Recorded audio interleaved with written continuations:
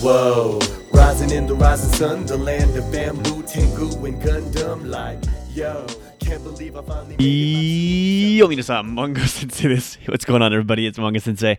And today we're talking about another new grammar point that we will use to help improve our Japanese.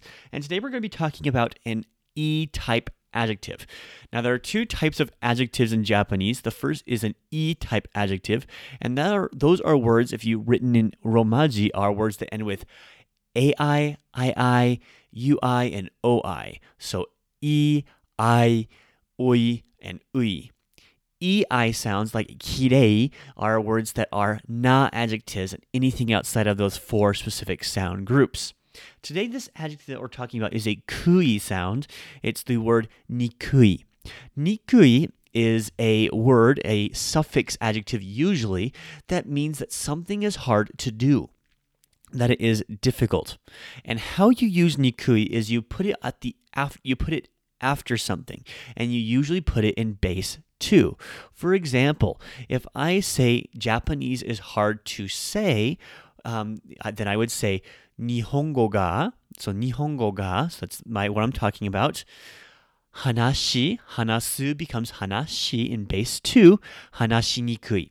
Now, if you're not familiar with the verb bases, feel free to go to my website, manga-sensei.com, check out the 30-day challenge, and that will inform you a little bit about how these individual verb bases are used and what they mean.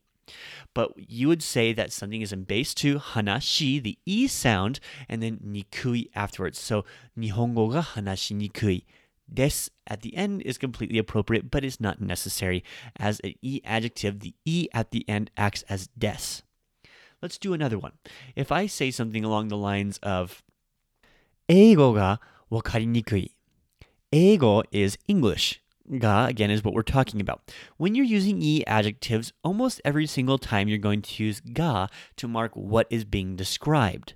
In this case, because it's adjective, the hard to understand thing, acting as an adjective, wakaru becomes wakari nikui, therefore becomes the English is hard to understand. I hear this all the time from non-native speakers because there's so many different and distinct dialects of English. So, Eigo ga wakari nikui desu, wakari nikui is completely fine. Let's do another one.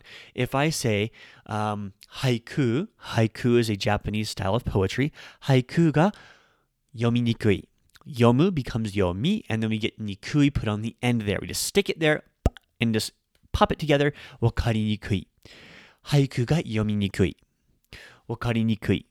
Or we can even say something is difficult to eat. So if I say sashimi, raw fish, is difficult to eat for myself, sashimi ga tabe nikui. It's difficult for me to eat. Taberu becomes tabe, and then we put nikui there on the end. It becomes difficult to do so. Whether this is mental or physical really doesn't matter, as long as you have the idea that it is difficult overall to do.